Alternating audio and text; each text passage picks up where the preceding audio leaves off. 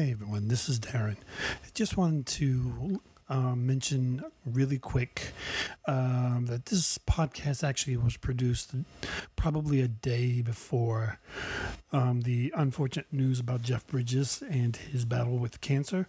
And we want to wish him all the best and let him know that all of his fans are thinking about him. All right?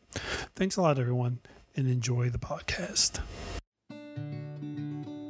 Mr. Blake, I'm Jean Craddock from the Sun Scene. Tape recorder okay? Go ahead, that's fine. What's your real name? I'm Bad Blake. My tombstone will have my real name on it. Until then, I'm just gonna stay bad. Your heart's on the loose. You rode them sevens with nothing to lose. Where'd all those songs come from? Life, unfortunately. Place for the weary kind. I'm 57 years old. I'm broke. Why don't you sit down and write some songs, huh? Keep talking. You called all your shots. I keep feeling obliged to apologize for being less than you probably imagined me to be. Somehow this don't feel like home anymore. We ought to go out and find some trouble to get into. Yeah, big trouble. And this ain't no place for the weary kind. I knew what the risks were with you, and I took them. This ain't no place It's one hell of a song. for your mind. This is gonna be your best year in the last 7. Never too late, son. Never too late. Pick up your crazy heart and give it one more try.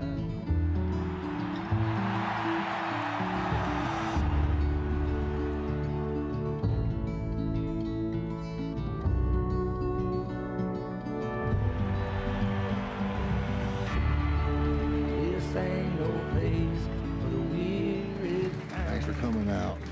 It's so good to be home.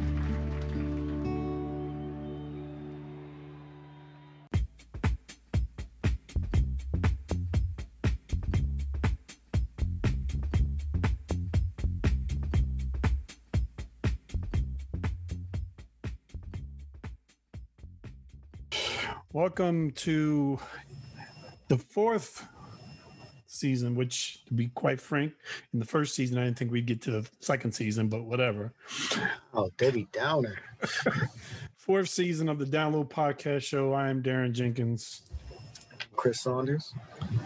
And on today's podcast, we are doing the 2009 film Crazy Heart, which I had not seen before, and it was interesting. We'll have an interesting conversation. Crazy Heart is I'm interested to hear your perspective on this one. Yes, I'm sure you are. Crazy Heart is a 2009 American film written and directed by Scott Cooper in his directorial debut, based on the 1987 novel of the same name by Thomas Cobb. The film centers around a down-and-out country singer-songwriter played by Jeff Bridges, who tries to turn his life around after beginning a relationship with a young journalist played by Maggie Gyllenhaal. Other supporting roles are played by Colin Farrell, Robert Duvall, and child actor Jack Nation. Bridges, Farrell, and Duvall all, which I don't know what they're talking about, but Duvall sings. They all sing in the film. I don't remember Gyllenhaal singing. Yeah, I'm like, I don't know what the fuck they're talking about, but okay. Budget is $7 million. Box office 47.4. Dude, yeah, I just looked that up, and I'm surprised and I'm not surprised. Just because of the style of film it is. It doesn't like come across as a blockbuster, so it's not going to make like hundreds of millions of dollars. Right. But that being said, Jeff Bridges won a ton of lead male actor awards for this. Mm-hmm. It won a ton of awards for best song, including a Grammy. Mm-hmm. I think Duvall won, or maybe he won a supporting actor. Really? I have to look at the thing again, but just based off of that, I guess maybe it's just one of those hidden, those sneaky movies that kind of. Yeah, I suppose so. Because like when I this mean, came out, I don't- the academy is going to be looking at it, right? So it doesn't have any effect on people that go see it in the theater. well, they didn't like. I recall when this came out, right? This movie didn't like. I don't remember them doing a lot of promotion around the film itself. You know what I mean? I don't think I really heard about it until they started talking about award season, and so that probably is part of the sneakiness of this film. Yeah, I don't know. I don't remember. I seem to recall seeing commercials for it, and obviously just the whole singer songwriter thing got me. I don't think I saw it in the theater, but I saw it post theater. What is this? Best first feature. Robert Duvall was a producer on this, so he won best. He won an award for best first feature film Independent Spirit Awards. Interesting. But that is it. Well, it was cool because this was kind of produced and a lot of the music was composed by T-Bone Burnett, which for those people who know music know he's kind of a big deal. So Yeah, that guy from the Bone Thugs and Harmony. yeah, Right. I think he also did what's that movie with George Clooney? I forget, but it was That one movie he did. that one.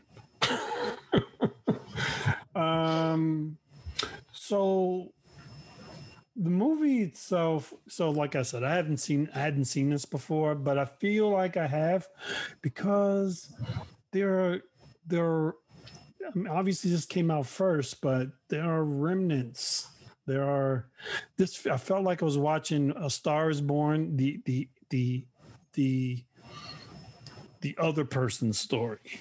You know, kind of like it was like it seemed like it was a flipped story a little bit, and also it wasn't as tragic, which was kind of good because I was bracing myself for this ending similar, and I was just like, oh, I can't do this, man, right now.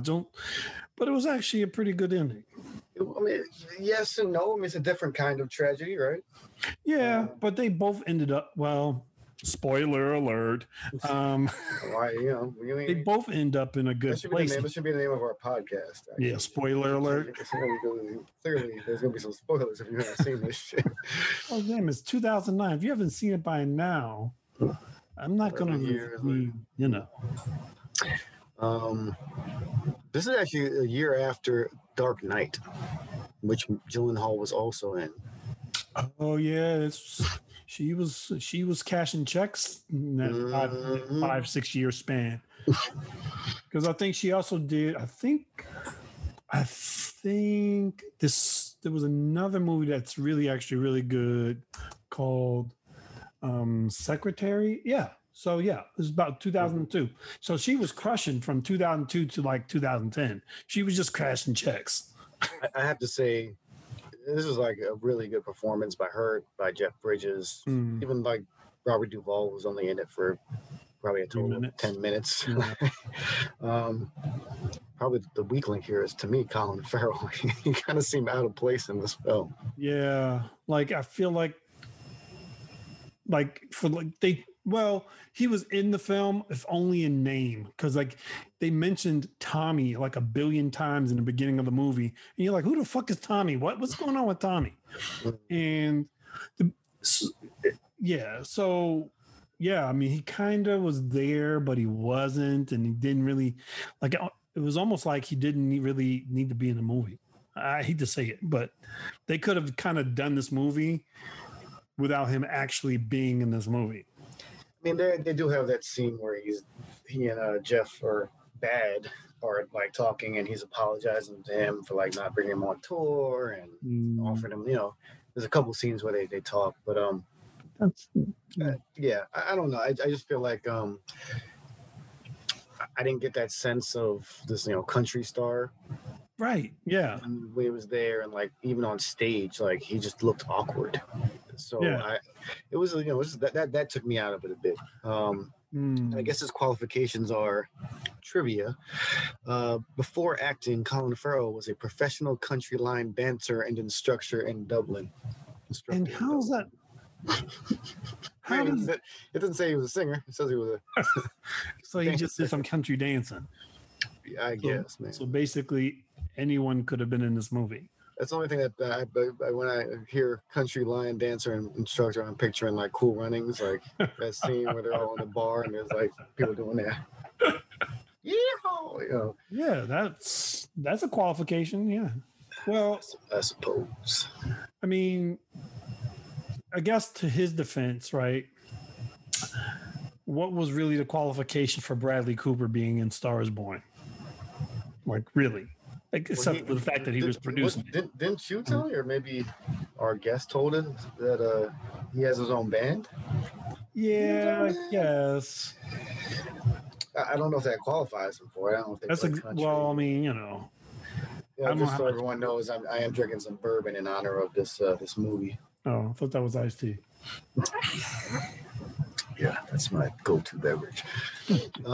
So the thing that I don't know if I remember. I don't remember if I knew this before watching the film. This might be what drew me to the film, which is that all the songs are written for Jeff Bridges to sing. Right. For him, particularly for his voice, Right. for him to sing in the film, which is really cool. Whereas otherwise, you just have songs that are written for the film, and then this, maybe you find the actor afterwards, or the actor, actress. And this was actually like my gateway into country music. Now I've historically been like Really? non-country, but after watching this movie, like what's his name, Ryan Bingham, wrote a lot of the songs for this. He wrote the main song with T-Bone. Yep. He's in the film briefly. Oh yeah. As Tony, as one of his backup band members. I learned this main song, The Weary Kind. I learned that song. I've forgotten it, but this is a beautiful song. And even stuff like Falling and Flying, Hold On You, like these are songs that I added to my playlist. So yeah, man, this got me in there, and now I'm a huge Chris Stapleton fan, who is country, but got a lot of soul. So yeah. He kind of credit this film. blurs the line a little bit. So, I guess if you're not a like, it was smart for them to cast Jeff Bridges in this because Jeff is country without even trying to be country. Like, you know what I mean? Even in The Big Lebowski, there's like this flavor of him being kind of country in that, So I think if you didn't have any exposure to country previously, this was kind of the movie to kind of do it, because you could kind of go, all right, I'm in it for Jeff, but the music's kind of dope too. So yeah, okay. Well, apparently T-Bone Burnett was like the music archivist for The Big Lebowski. Oh, really? And they're friends. Jeff Bridges and him were friends. That makes sense. Yeah, that's another thing. Jeff Bridges only agreed to play the role if his music producer friend T-Bone Burnett agreed to contribute a track for Bad to play on screen. Interesting. Well, I mean, just thinking, I don't know who else could have done this, to be honest. I'm thinking of actors. Chris Christopherson. I always confuse these two guys. Yeah, I feel like he's that's a like musician in the his own man's right. way out, though. What's that? I feel like casting him would have been the easy way out, because he's played so many similar roles. Yeah, he was in one of the original versions of A Star Is Born. Yeah, so they probably like, no, we can't. we can't do that. That'd be like trying to cast like a cop movie with a screaming, screaming detective and immediately putting Samuel Jackson in that role. It's just, come on. Dude, I feel like every movie we talk about, we bring up Samuel L. Jackson. I was Without just fail. about to say, like, is that the new question? Could Samuel L. Jackson be the screaming dude in this movie? It could have been Tommy. Oh, well, probably would have been better. But did you? I came across this trivia piece as well. This was filmed in 24 days. Yeah, I saw that too, and I don't know how in the hell they shot this in 24 days. 24 days, 3 weeks plus.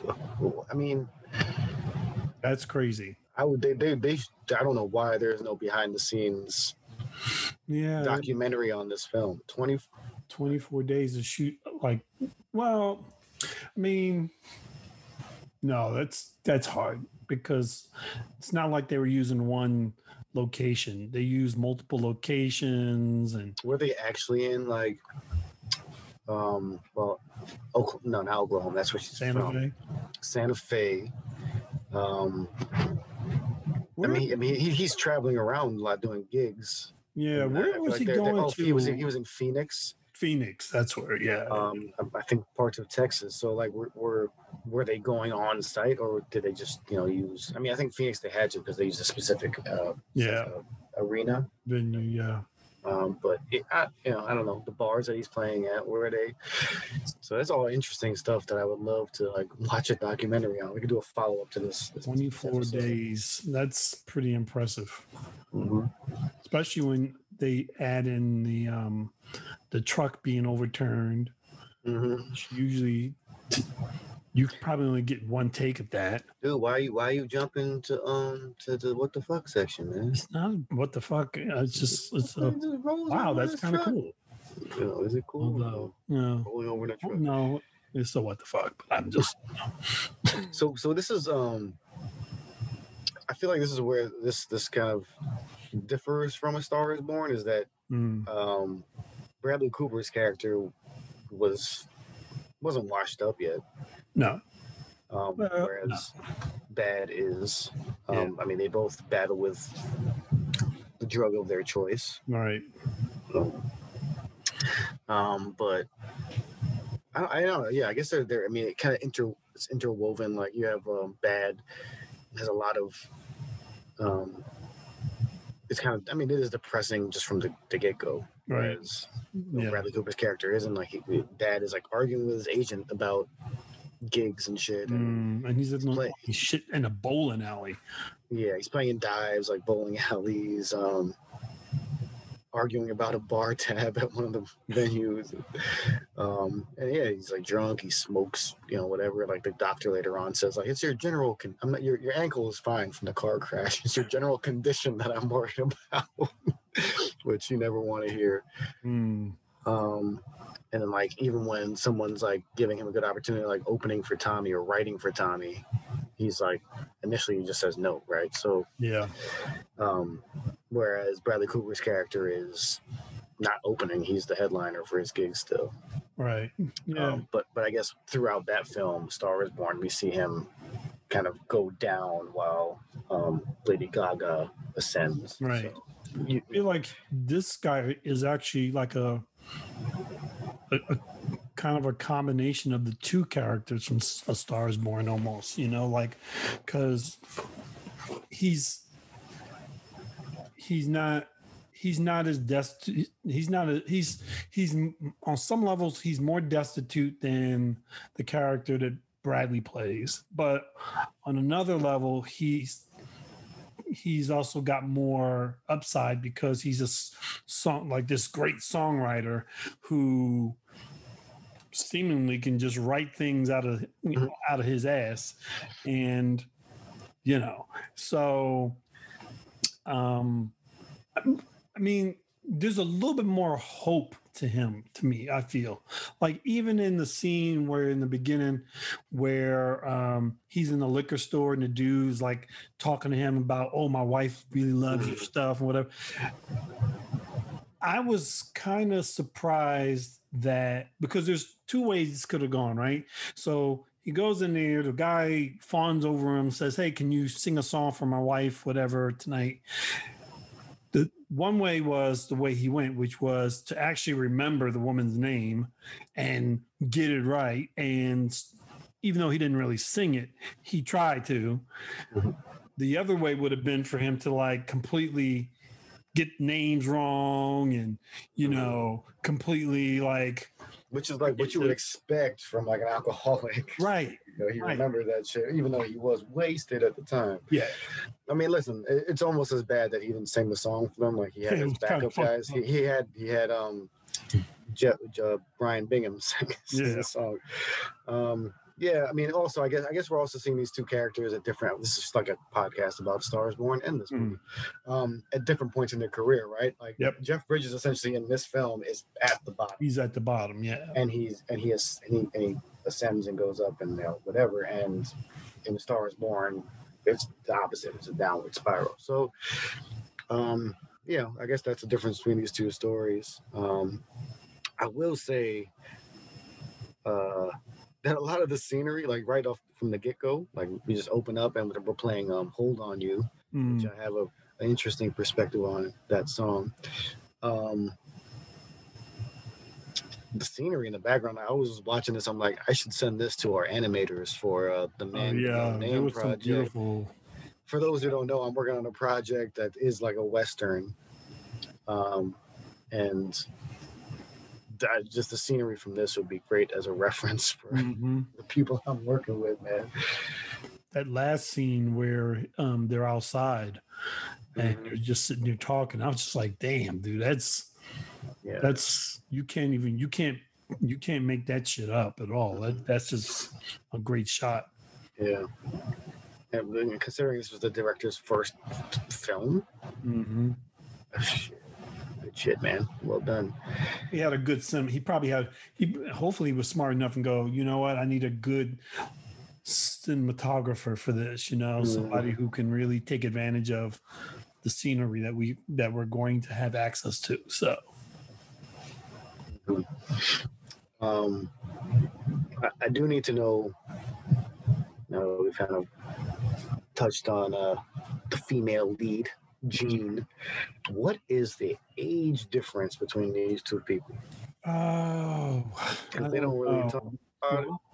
Her son is 4 years old, so you would guess she's somewhere in the neighborhood of 35, maybe.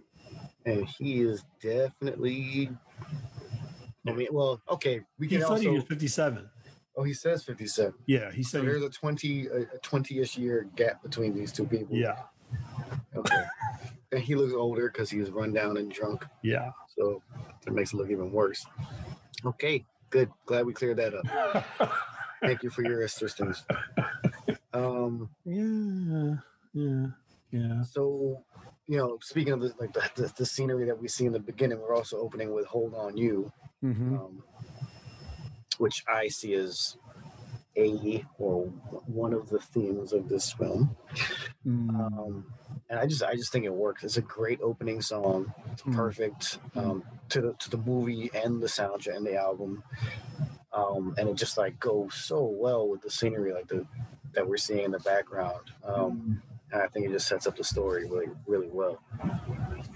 And we can talk. I didn't really have time to think about it this time, but like what that song means in context with the movie. We could say, be literal and "Hold on You" is referring to, the female lead, Right. Jean, or is it trying to get a hold on his life or his career or whatever. So I think it's an interesting song that can be interpreted in, a bunch of different ways. The songs so where I feel like this departs from the comparisons between this and A Star Is Born is that I feel like the songs, and they probably purposely did this when they created the songs for Jeff, is that they seemed all pretty personal, like to him, right?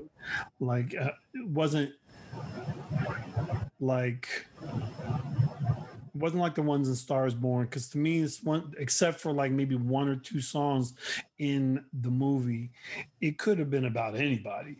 I've like they could have been singing about anybody. I feel like a lot of what he was like, and maybe that was the reason why he was having such issues trying to write in the first place, which was it seemed like he was able to start writing right around the time that he met her. And I think me and you had this conversation before about like some of your like where songwriters write from, like what they like, some people write from happiness, some people write from pain, some people write from, something else in them, and I feel like he wrote from happiness, and the reason why he wasn't able to write so much anymore is because he wasn't really happy. I mean, dude was basically drinking himself into whatever, and the correlation between her and coming in his life was, I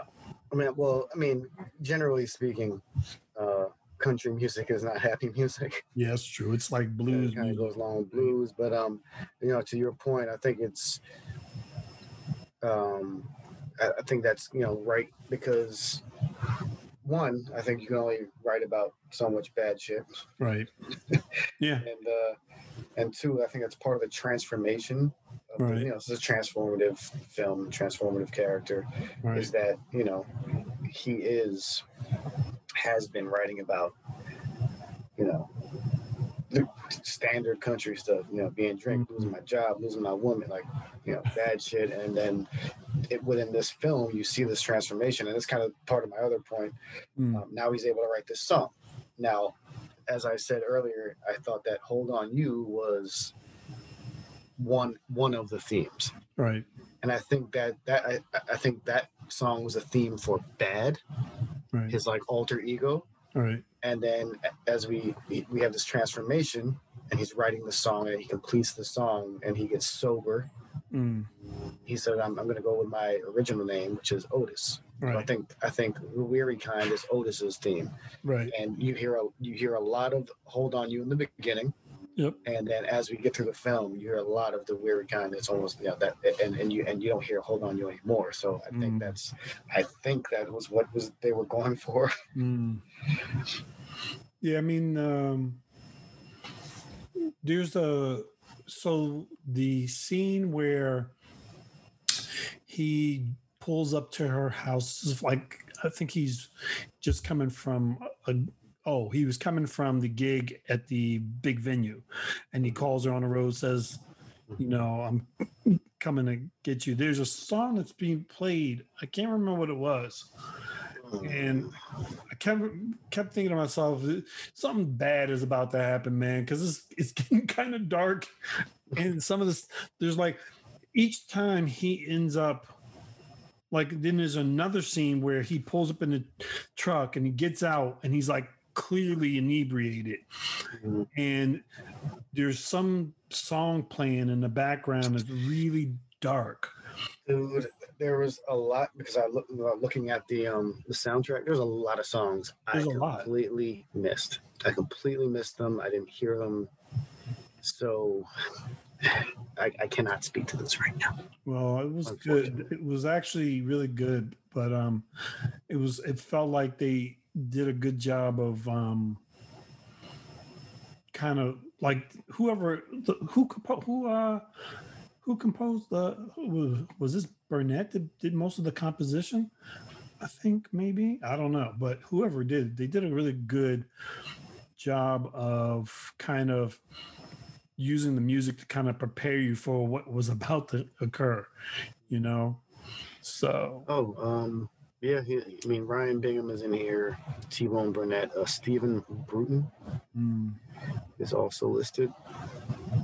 Yeah, I mean, great job. I mean, I can see why they got nominated for this. So, I think it was really, I don't know why I was expecting to not like this movie as much as I initially did, because I own it. yeah, man, there's just a lot of great acting. I think the music is used very well. The composed music, the kind of like the original songs that were written for this, and the the supervised music. Like I said, I missed a lot of the supervised stuff. Right. Yeah. That's not up front. I mean, one song I did notice was it's after his interview with his first interview with I think. Oh, with Maggie. I think so. I think it's after that, but like he's about to meet her for the second time. Right. I think he's just in his truck listening to some music. So during the interview, she asked him like, who did you listen to growing up? And he lists a bunch of country singers, and she's like, well, you also like blues, and he lists a bunch. And so when he's in the truck, he's listening to "Once a Gambler" by Lightning Hopkins, which is like one of those old school OG Once a blues Gambler guys. Yeah. So I'm glad they threw that in there. Like you don't just say that I'm influenced by blues. You put the songs in there, and I think there was other stuff in the soundtrack that again I missed. Yeah, there was when I was looking at trying to find a track list. They had the track list, and then there was like a whole bunch. There was like another set of songs, like completely separate. And I don't know, like, was it how that relates to? Like, was that? It was a lot of songs. I mean, it was like 30. It was 23 songs that was officially on the soundtrack, but then there was like another list of other songs, and I think what they were was. I think they were based on some of the songs that were mentioned in the movie, which was some of that stuff that he was talking about. So, which actually made me want to, I want to go back and watch that moment where he lists out, like he talks about that. Yeah, I was thinking about that myself. Yeah, so I can just, I want to know what was it? The Georgia Wildcat? Oh yeah, I can't remember. What? Bobcats? Is that what you said? Georgia Bobcat. Yeah. Yeah. I mean, those are mostly country singers. I don't know if you'd be down with that. I think one thing I loved about this was because you get those dives that he's performing in, with the sound. Did you listen to the sound of like when they're performing? It really sounded like a live venue. Yeah. It sounded. I thought they were actually at an actual, like they were, like it was just the night where they were performing, which would have been kind of dope to do. But yeah, I mean, well, they actually did that for. This wasn't a dive scene, but that big concert where Bad opens for Tommy. They actually did that at a show. There was a show. So they took over a show.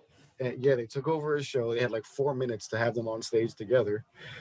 Oh. And they shot it, and the response from the crowd was actually genuine because they didn't know Colin Farrell was going to come up on stage, so they're like, "Oh my god!" And like everyone took their phones out, and like it went viral within like hours. Oh, wow, so this is actually smart. They did a real, genuine experience with that. I'm trying to think of like what would I do if I saw it? Like I was at like some concert and suddenly,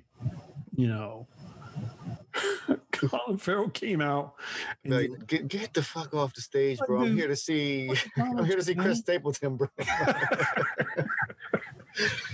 Plus, like, I don't even know if he really sang in this. It didn't look like it. They say he did. They did, so he can actually. They said he did, and this is not the first time I've heard him sing on the movie either. So, well, I'll take that back. Earlier on in the film, it didn't look like he was singing. At the end, when he's singing "The Weary Kind," you see the veins popping in his throat, and even then, I was like, he must have been singing, but they dubbed over his voice. Yeah, I feel like they did a little bit of that. Yeah. So whatever. Okay. So the next time we see him, we'll ask him. Oh, so it was the one song I noted specifically about the live sound of it was Somebody Else. I was just like, this feels like I'm there right now. Well, Hats off to the director again. Mhm. Which brings me to a question too, kind of, and maybe we'll get into this, which is, if this was his first film as a director, has he done anything else since? Because to me, this is a good fucking start. Like, he should be doing tons of stuff, I would assume. And I'm gonna click on the thing. Oh. I'm gonna come and click on. Oh, you got something? yeah. I don't know what Hostiles is. I don't know what Out of the Furnace is. I don't know what Black Mass Out of the is. Furnace is actually pretty good with Christian Bale and Leonardo DiCaprio. That's actually not a bad movie. What? How haven't I heard of this film? Black Mass is good. What is that? Black Mass is the movie. That talks about Whitey, the mobster. What was his name? I can't remember. He's a New York mobster, like real notorious Whitey Bulger. That dude's straight something wrong with him. So What is this? I'm just looking at his filmography. Oh, as an actor, this guy has acting credits. He is the Klansman's son in Austin Powers: The Spy Who Shagged Me. I don't remember that. He's been in X-Files. He was in X-Files. Oh, The District. That was the movie? Oh, no, TV series. Yeah. Oh, I was saying District 9. Oh, The District. That didn't last that long. Okay, so his acting credits are up first. Where is his? Oh, here we go. Yeah, he should stick. He's only got 6 director credits. Yeah, that's so. And he, yeah, it's just so weird. Like two of them haven't come up yet. Yeah, and in 2009, he didn't do anything else until 2013. Mm-hmm. Damn, 2 more years. I mean, that's better. It's less time, but I mean, we can't blame him for right now. He's got something for 2021 that's completed. But he seems to like to work with Christian Bale because this is his second film. Like, he's done 2 films with him. So interesting. Well, anyway, yeah, this run was good. The shot of this film was good. So I thought you could like just kind of phone in this character. Which one? But I think they did a good job. I mean, obviously it's based off a book, so I think it's written pretty well because you know how you have this drunk smoker womanizer, like a womanizer who like tries to hook up with Jean after the interview, and then like pulls out the card of the groupie from the bar the same night when when Jean says she has to go home. I mean, he's bitter about having his career, and then this guy that used to back him up being the big star now. He's a diva during sound checks. Remember that scene where he's like, "Stay here until we get it the way I want it to sound." He won't join. He doesn't join Tommy for his set. Yeah, Tommy comes out on stage, which gives him a pop when he opens for him, and then he won't come back out later. So Tommy's mad nice. I mean, because to be honest, he had a lot of reasons to go fuck that dude. Yeah, go fuck yourself. Yeah. So he gets in his own way, but then you see this other side where he can be like really genuine, which is like weird because you see after a first show he hooks up with this like old woman, right? And then after the second show we see the groupie again approaches him. This younger groupie approaches him at the bar, but then he's just like super genuine and kind of leaves that all behind for Jean, and then like with her son, right? Like the day after they hook up, which is like the second time they've met. He's like, "Oh, why don't I make breakfast for you and your son?" Like, what the? Yeah, it's very interesting character in the sense because he has he's clearly got like a lot of redeeming qualities, but it's also very clear that at any minute he can go right off the rails. I'll tell you what they don't do. is, I mean, he mentions later, like I've had a lot of like hard times in my life, but like one, we don't hear or see what Right. those are, right? Right. Yeah. All we know really, for most of this movie, all we know is that he used to be big, Right. and now he's kind of washed up. Well, you know what? That's what happens. Like, I don't feel sorry for you because of that. Right. And then and then later on we find out that he had a son who he hasn't seen since he was. Yeah, that came out of the he's blue real 28. quick too for me. I was like, And it's just like, well, that isn't that sucks, but that's not really hard times because it's probably something he brought upon himself. Yeah. So I think I really like this movie, but I think a little more backstory about what were those hard times? Were you like, did you have an abusive father? Right. Was he not there? Was your mom not there? Like, were you adopted? Like anything, just to explain your alcoholism and like abandoning your son, and then like can't feel sorry for him about his son's mom being dead because we just find that out later in the movie. So it's there are some could have been 4 hours. This movie could easily have been 4 hours, right? First half, just kind of like telling his story. What is it? An hour 45? It's not even that long. It's not 1:14, I believe. An hour and 14 minutes?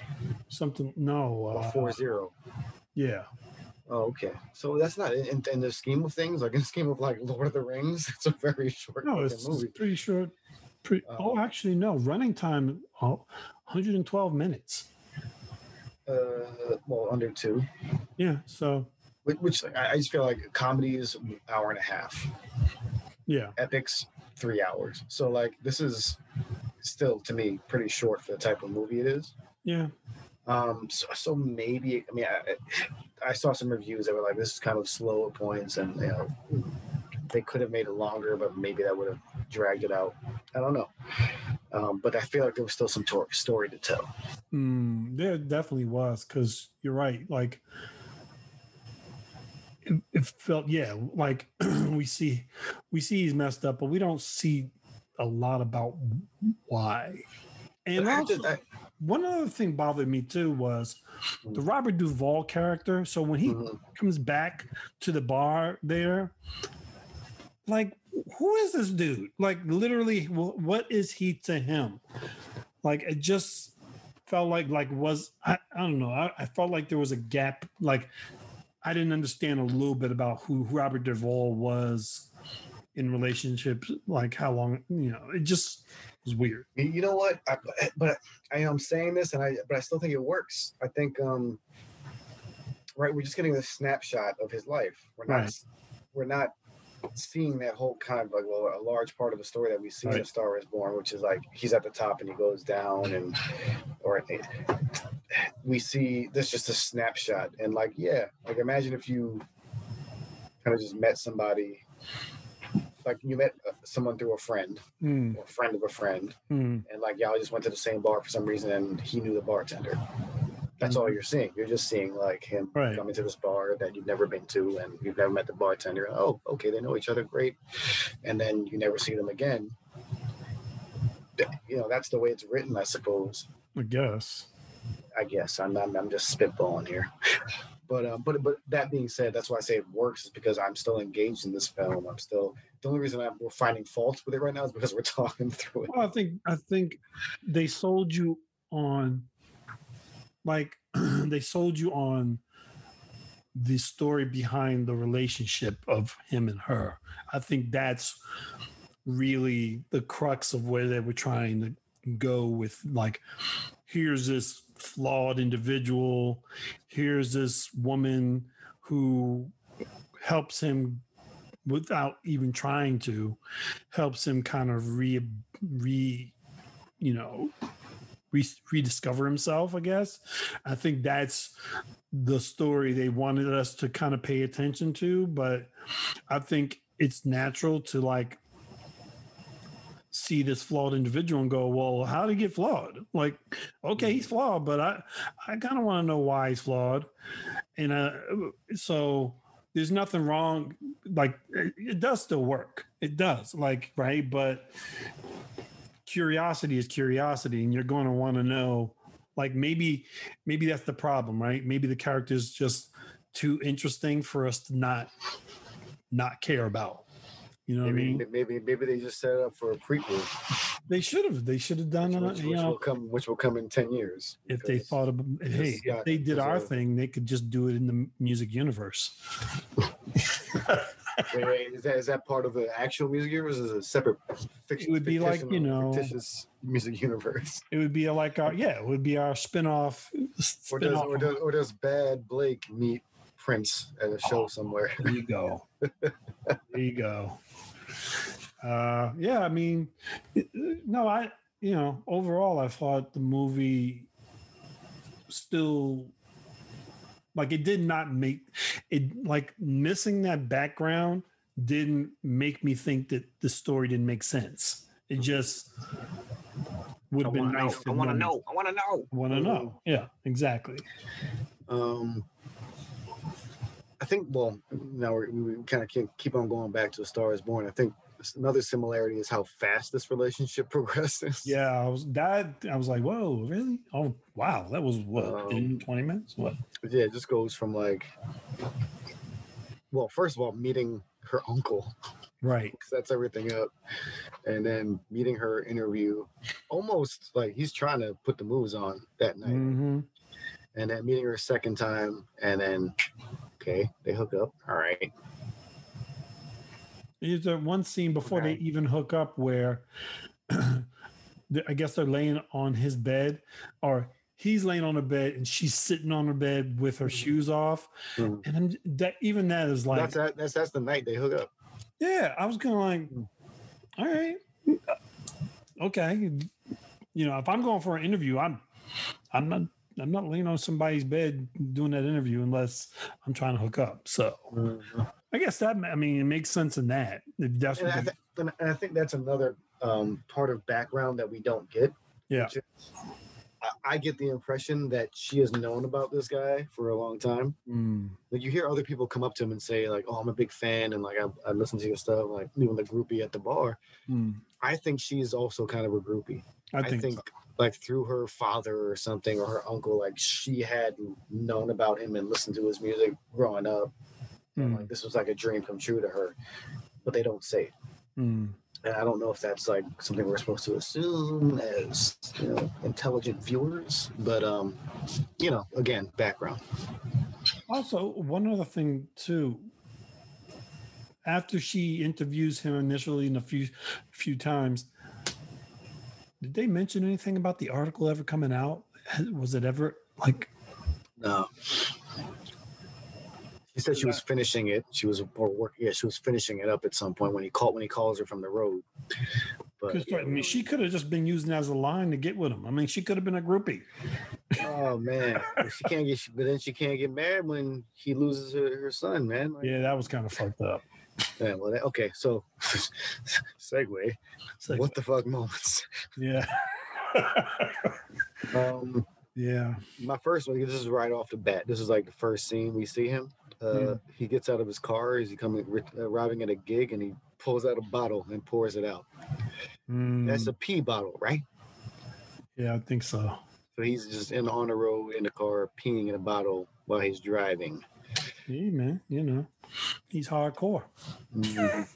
I mean, this might not seem like what the fuck to like maybe some other traveling musicians, but I don't travel that much. I was going to say, you might need to keep that note just in case. Yeah, okay. I'll store that away. And so when he first meets Maggie, like she comes to his room, like surprises him. He's not even ready for it. Yeah. Is he watching porn? You know what? I said the same thing. I was like, if this is porn, 1, it's terrible. 2, turn it off immediately. Like he waits to like get dressed and like tells her to wait outside, and then he lets her in. Then he turns it off. Was his door wide open? Because like she just kind of looks like she just knocked and it just yeah. I don't know, man. I think the door was open or something. Anyway, okay. Married 4 times with a 20-year-old son that he hasn't seen since he was 4. Maybe he watches Friends a lot. I don't know. You got some what the fuck moments of your own? Well, you know, our critique of that relationship was a little bit of a what the fuck moment to me. Mhm. Well, well, we're talking about how fast it was. Yeah. She brings him to meet her son after the second time he's met her. Yeah, I'm sorry. That doesn't happen. Fuck that.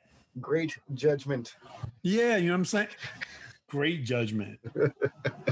She even so much as says like after he comes out the rehab and he goes back to her house and knocks on the door to, you know, whatever. She even says, "Oh, I knew what I was getting in. I knew what I was getting into."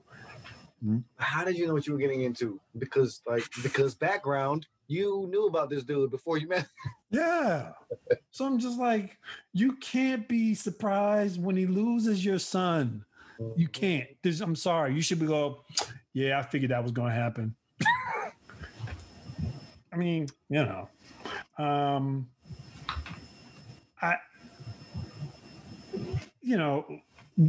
Tommy kind of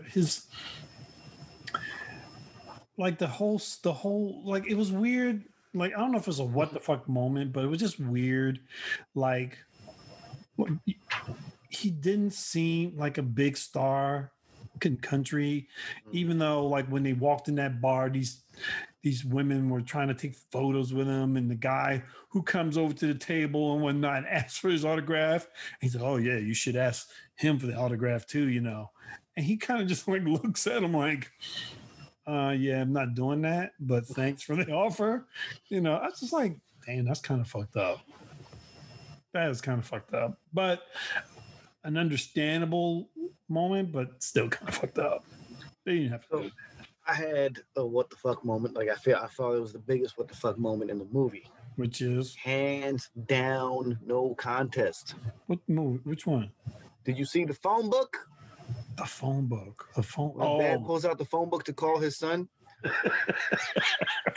Phone book. But here's the thing. I just looked it up. This movie is based in 1977. What? Yeah. But like, are you sure? Well, the book is. Oh, so they got it. So it's kind of like, yeah. Who pulls out a fucking phone book anywhere like since 1977? Well, it's also funny that like when he opens it, like there's pages like folded into each other and shit. So he clearly hasn't used it in a while. Maybe since 1977. Yeah, that was. But yeah, man. I mean, we should probably. Oh man, we haven't talked about. Well, there's some songs we need to mention, and then we haven't talked about any quotes.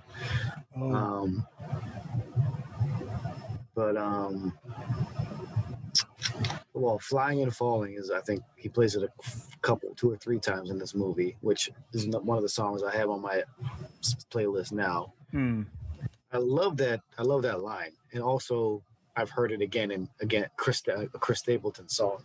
He uses a similar analogy, but like, it's funny how falling feels like flying for a little while, which I mean, it's just a great lyric. It's just an amazing lyric. You get that sense of this character, who was a big star, and that's the flying, and then he's had this complete like meltdown, and that's the falling. It's so very much like describes his career. Yeah. So I for that reason, maybe it's just because in context of this movie, but I love that song. I love that lyric. And then later on, he plays that song that he's supposed to play for the couple, but he can't sing it. Goes outside and pukes, comes back in, but he plays it later on in the film, and like jumps off stage and starts dancing with one of the people in the crowd, which shows that maybe that's a little glance at his his star years when he was like pretty big, which is cool. I noted one song. I can't remember where it shows up. Are you sure Hank done it this way? Was he talking about Hank? Hank Williams? I don't know who he was talking about. Yeah. But it just caught me just because it had this like 60s rock feel to it. even though it was a country song. Like you have the twang of the singer's voice Hmm. and the twang of the guitar. It's just very country. Waylon Jennings, it's by. But I don't know. I wrote it down just because maybe because we did this Woodstock film last season. Hmm. It just had a very 60s rock feel to it. Well, I mean, I guess if this was supposed to take place in the 70s, that's about right? Yeah, you Feels hear that about right. influence.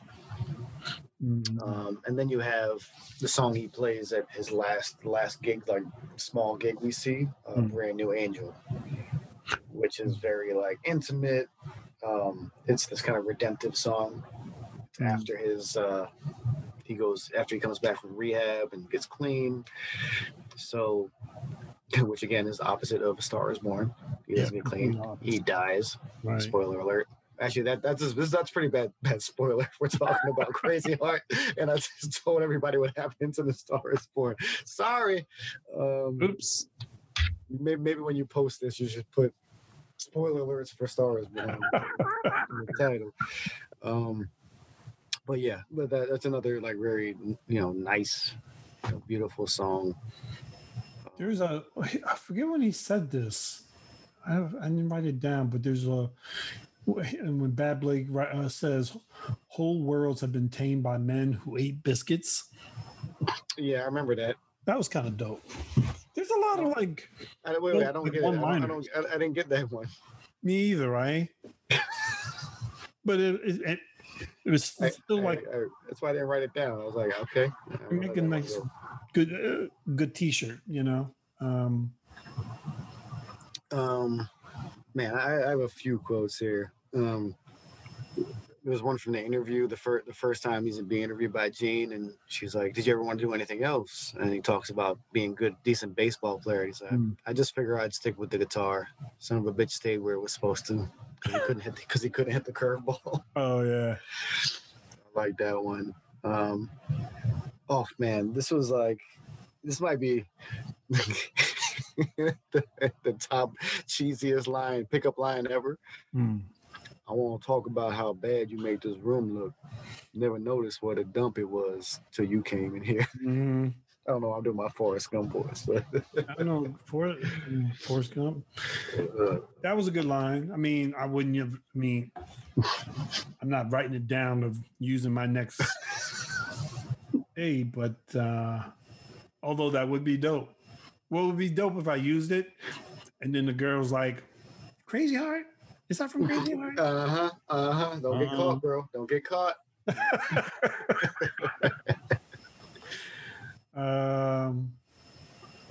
Where's the one I saw? Where is it? Oh, when he's talking to his manager, and his manager, before his manager hangs up the phone and says, "Don't marry your friend," and he's like, "You want me to call him back and tell him I'm not about to marry you?" And he's like, "You might want to wait until before you turn me down." Yeah, that was good. Yeah, and it's like his glasses are askew on his face. I mean, he's clearly drunk at that point. Well, there was one I was like, shh. Oh yeah, again, there's another conversation with the manager. He's like, something like, "You got to do this fucking gig, whatever." And Bad is like, "If you found out your sister was turning $5 tricks, you'd overbook her." Now, see, that's a good one, dude. Oh my god, yeah, that one you write down for. I actually liked when he's noodling on his guitar with Gene, and I think he asked her like, "You recognize that one?" And she's like, "Yeah, I just can't remember who wrote it." He's like, "That's the way it is with good ones. You're sure you've heard them before." That's good. It's actually about talking about the weary kind as he's writing it. That's a good one. And she gets mad because he's like, "Oh yeah." He's just like noodling and writing the song. Like, you're never gonna remember. You're sitting laying there writing that song, Like, you're gonna forget me. I'm like, Yeah, you're writing in my bed every time I see the bed. I'll think about that was this actually song. nice. That was actually a cool moment. Like, Yeah. Well, that's one of those ones that showed his, how genuine he was. Right? mhm. That was one of those endearing qualities. Well, the little, I was I mean, if I had to say one thing that surprised me about the movie was his interaction with the little boy, which I guess what makes it more shocking that he lost him, but that little kid really just made him human, made him like, you're like, wow, this guy is actually not a terrible dude. He's, Well, and it didn't look forced either, right? It didn't look like he was just doing it to get into her pants, right? they looked like they were good friends, But that being said, like I was just anxious, knowing this guy's an alcoholic, wherever he lays his hats, his home. Like, it just made me nervous. It made me anxious every time he was alone with the kid. Yeah, and it gets paid off when he loses the kid, right? So yeah, you kind of knew. Like, I knew when they walked into that bar. When he walked into that place with a kid, I was like, yeah, this is not going to end well. It's one rule. He had one rule: don't drink in front of the fucking kids. Come on, bro. Yeah. One thing I cannot ignore, I have to say before we end this podcast, is, again, I have to bring it back to A Star Is Born, because this was I enjoyed A Star Is Born, but a huge sticking point was the writing of Shallow. How it came about. This is like, you don't think songs get written like that? This is the 5th podcast that is not A Star Is Born where I've had to revert to talking about this fucking thing. But the reason I bring it up is because of writing The Weary Kind. You see him talking about it, not talking about it, writing it in several scenes. Right. Kind of the same way we did. We were talking about Purple Rain. Right. You see that frustration while they're writing it. You see, it's not just written in one night. And it's not just someone telling you, like, singing you a couple bars and you can finish the fucking song. Got it. It's throughout the film, man. It's like and that's, for me, like, I identify with that. Like, he's. I tend to write my songs, like, I do write them like within like an hour usually. Right. But I am sitting there like, okay, I play some chords, I get my chords together. Oh, okay. I get my verses, I get all the parts figured out, and then I'm writing the lyrics, and I'm going back and forth, and I'm getting frustrated. I'm not just like, it's not just that, and you see with him in this film, you have several different scenes, right? And now he started noodling with the guitar. Okay, now he's got some of the notes. Right. He goes back to it. You see the frustration. He goes back to it again, and he's getting those lyrics down. So I just appreciate that. I just appreciate the realistic portrayal of songwriting.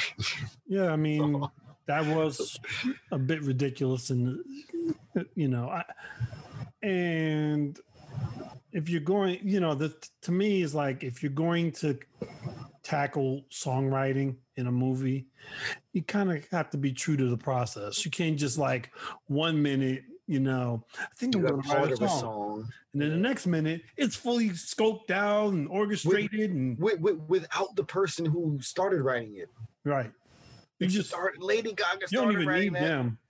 and she sang a few bars, and then I heard you hum this in your sleep. All right, I wrote a full score for it. Let's not go on too much of a tangent, but I just wanted to say I appreciated the songwriting, the focus on songwriting in this film. Shall we get into the questions? Let me just make sure I don't have another quote that's pretty awesome. I have some other quotes, but I'll leave them. I'll let other people think about that for us. Maybe put it in the comments when we post this on social media. Word. Sure, let's do them questions. So I was thinking about this one as I'm sitting there watching this movie. And could Tom Hanks be in this movie? I would like to see Tom Hanks take a stab at this role. I think, especially now at this point in his career, as Jeff Bad yeah, Blake? yeah, as Bad Blake. Oh. I was not expecting that one. I just feel like we've seen him do as he's gotten older. Right. I feel like as he's gotten older, and we've seen him get a little rougher. He maybe proved that he can do roles like this and not just be that lovable, cuddly guy. Interesting. Like, what was it, Captain Phillips? Mm-hmm. That was, I feel like, not to say that's a fucking country singer, but like just the roughness of that character would be a good example of how we could, translate that into this role. I'm not saying he would be better. I just think it'd be interesting to see it. Interesting. I was not expecting that one. Full of surprises, bitch. Wow. To be honest, I found very hard to find a role for him in this. I was like, well, maybe he could play the Robert Duvall role. Mm-hmm. But Robert Duvall is like still a bit of even though he's like a good friend, he's still a bit of a dick. Yeah, he's like he comes in on bed on the floor in his bathroom, like he just thrown up and he slept on the floor all night. He's like, let's go, we're going fishing. Like he doesn't help him up. He just like says we're going fishing. Yeah, I was gonna say, I'm like, he wasn't moving. He could have been dead. You could just gonna be like, all right, come on, get up. Not again. So this is like a situation where he's used to this. That's when and so that goes back to your point about knowing more about who this guy is and where he came from, because I think these guys have been the shit for a long time together, so that's why he could do that. Well, I think that's a good point. That relationship is a good place where they're able to give a little background without like flashing back, right? Right. He knows, he's aware. Like the first time he comes into the bar, pours him a drink and he's like, nope, you don't get another one, right? So we know he is aware of his issues. Yeah, known about it for a while. So that was a good way to do it, right? But again, like I feel like I just wanted could have been more. Could Eric Clapton's "Tears in Heaven" be in this film? I think absolutely, like a country cover of this just fits perfect. This might be the most perfect movie for this song. Yeah, and it's not even doesn't even have to be in the generic someone dies scenario either, right? It could just be a song they perform at one of the venues, or yeah. That would be actually kind of dope, to be honest. Yeah, I'm thinking about it. I'm like, I would love to have seen that happen in this film. Yeah, that was that's unfortunate. When did Tears in Heaven come out? Was it 92 or something? Yeah, so they definitely had access to. Well, I guess I can understand why they didn't do it, but it would have been interesting. It would have been really interesting. So, it's probably why the film only cost $7 million, because they didn't have to worry about buying the rights for songs. They wrote most of all the stuff. So yeah. Like I just searched Tears in Heaven and it says 2013 release. Oh really? No. That's what I'm saying. Because I think there was some kind of Tears in Heaven. Did he release an album called Tears in Heaven? Released 1992. Woo, boy. Woo. Go Chris. All right. Anyway. I got skills. Okay. So music. Yeah, I don't know. I think, are we both yes on Tears in Heaven? Yeah, we don't both agree. Same, I think so. What did this get? IMDb gave this a 7.2 out of 10. Rotten Tomatoes a 90. Mm-hmm. Which is that's the standard, right? Rotten Tomatoes usually the standard. Pretty much. They're you either get a 90 or a 28. There's no in between. So as far as songs go, do you have a favorite, and do you have one that encompasses, the film, the story? Uh, um, I think it's the my favorite one probably is "Falling and Flying." Mm. I really enjoyed that song. A lot because of what you were talking about, how it really kind of is a song about his career in a lot of ways.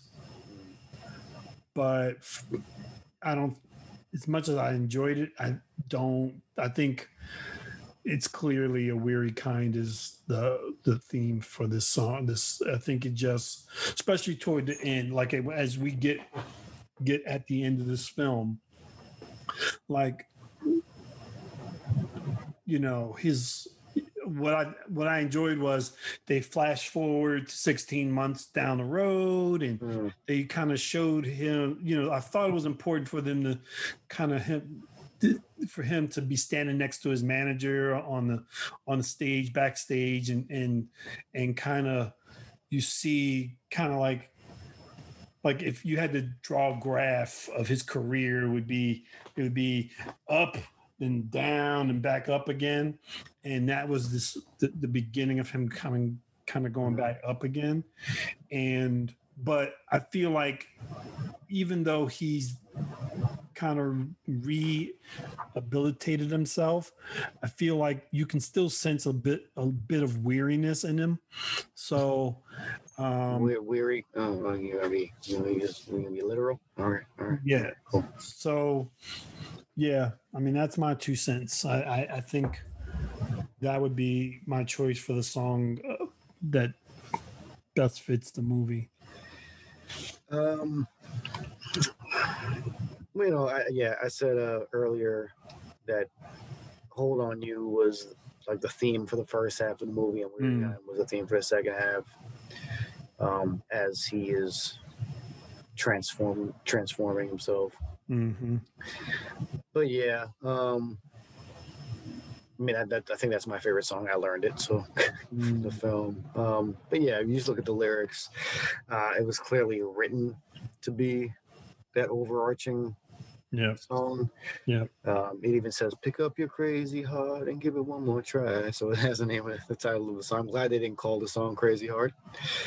But yeah, I think just the lyrics alone, they tell that story.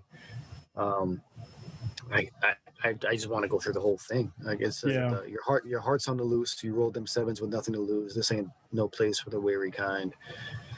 You called all your shots, shooting 8-ball at the corner truck stop. Somehow this won't feel like home anymore. It sounds like a poem. Yeah.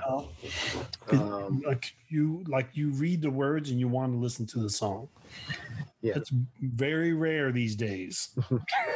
And I think even we have the chorus, but the third, oh man, the whole thing. I'm doing it.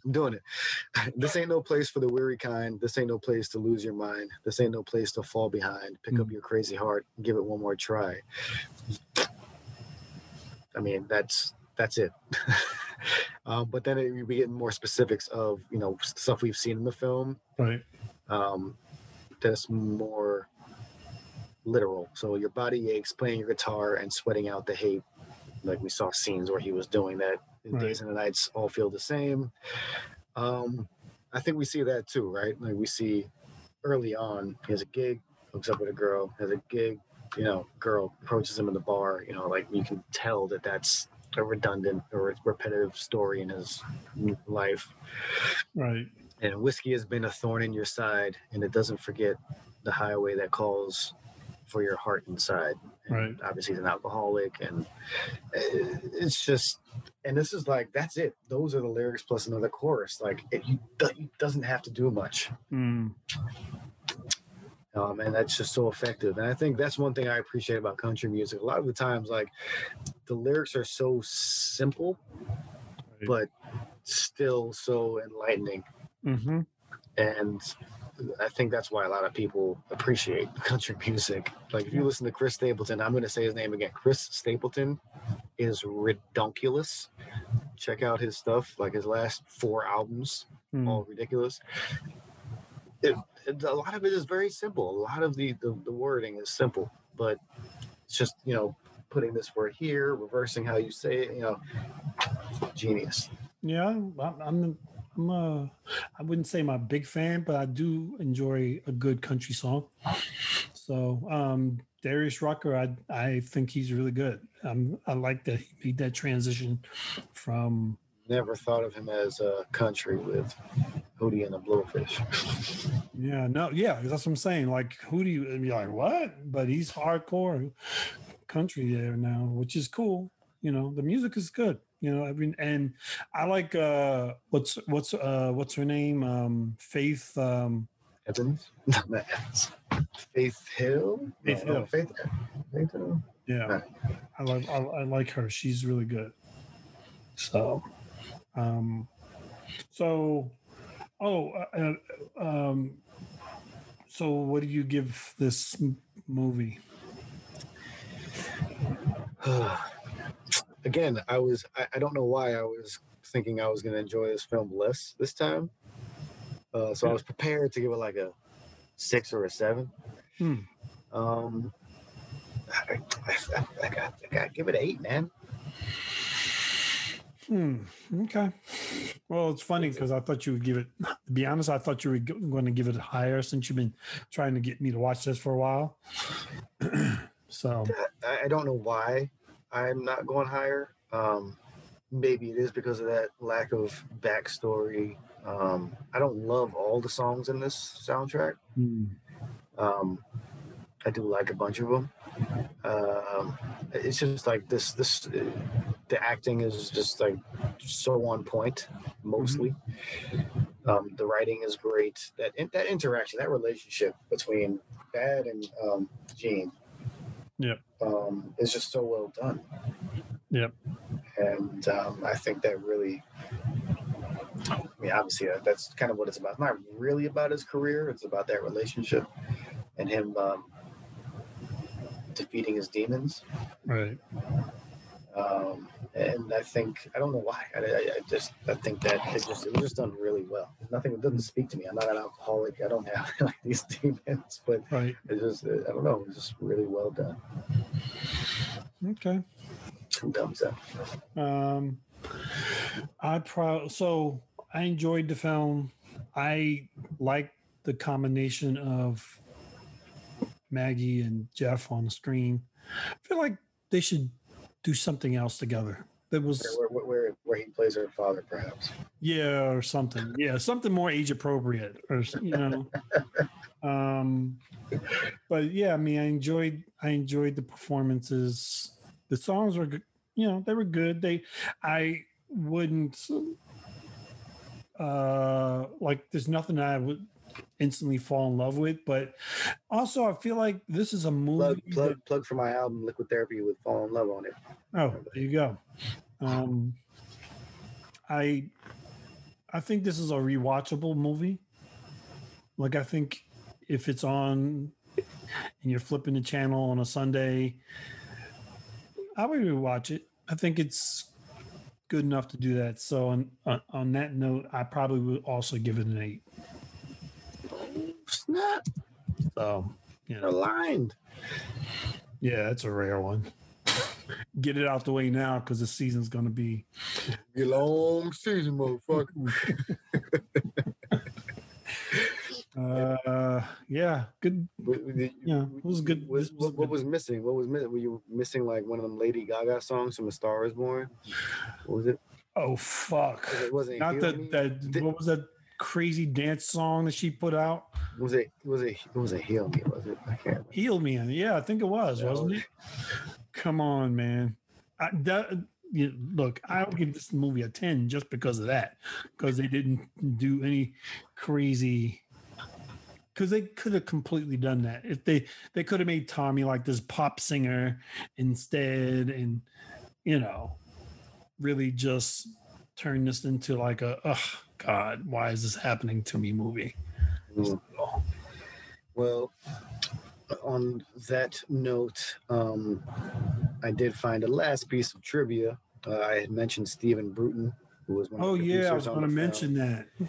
that. The film was dedicated to him, Yeah. who died before the film premiered. So, Yeah, he died in May of 2009.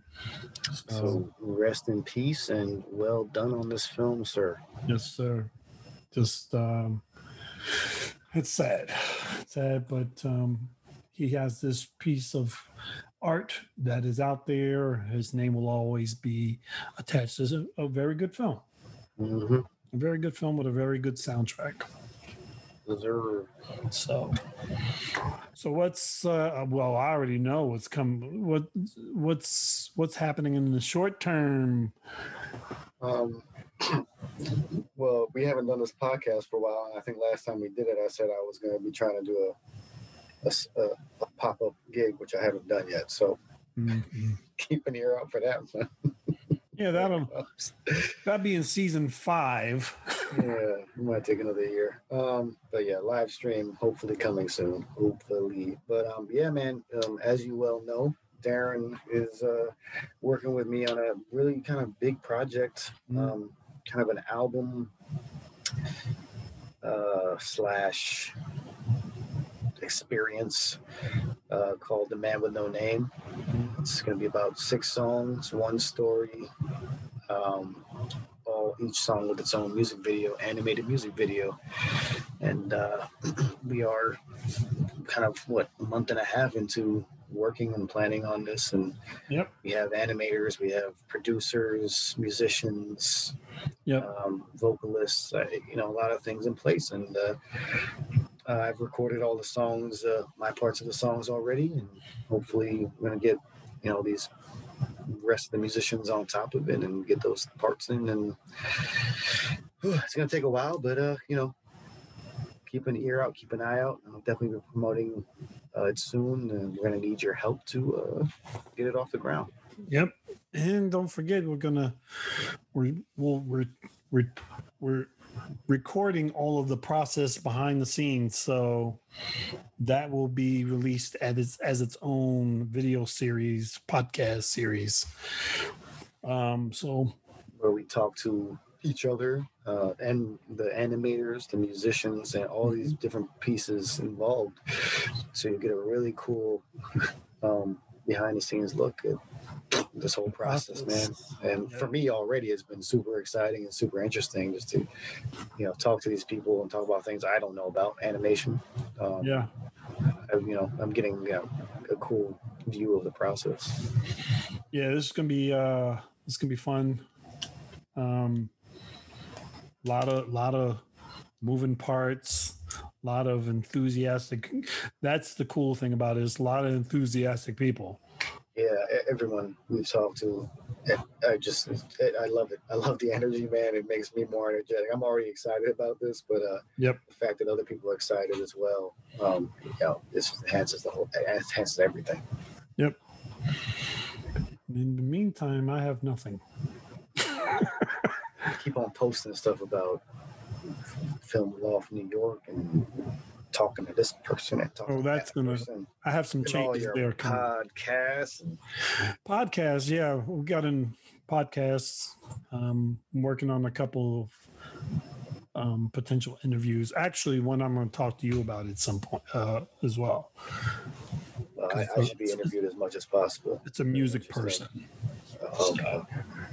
Figured you might want to jump in on that. Yeah, no, I mean, outside of that, just chilling and illin', man, trying to make a killing while I'm willing. No? Too much? Okay. Anyway. Yeah.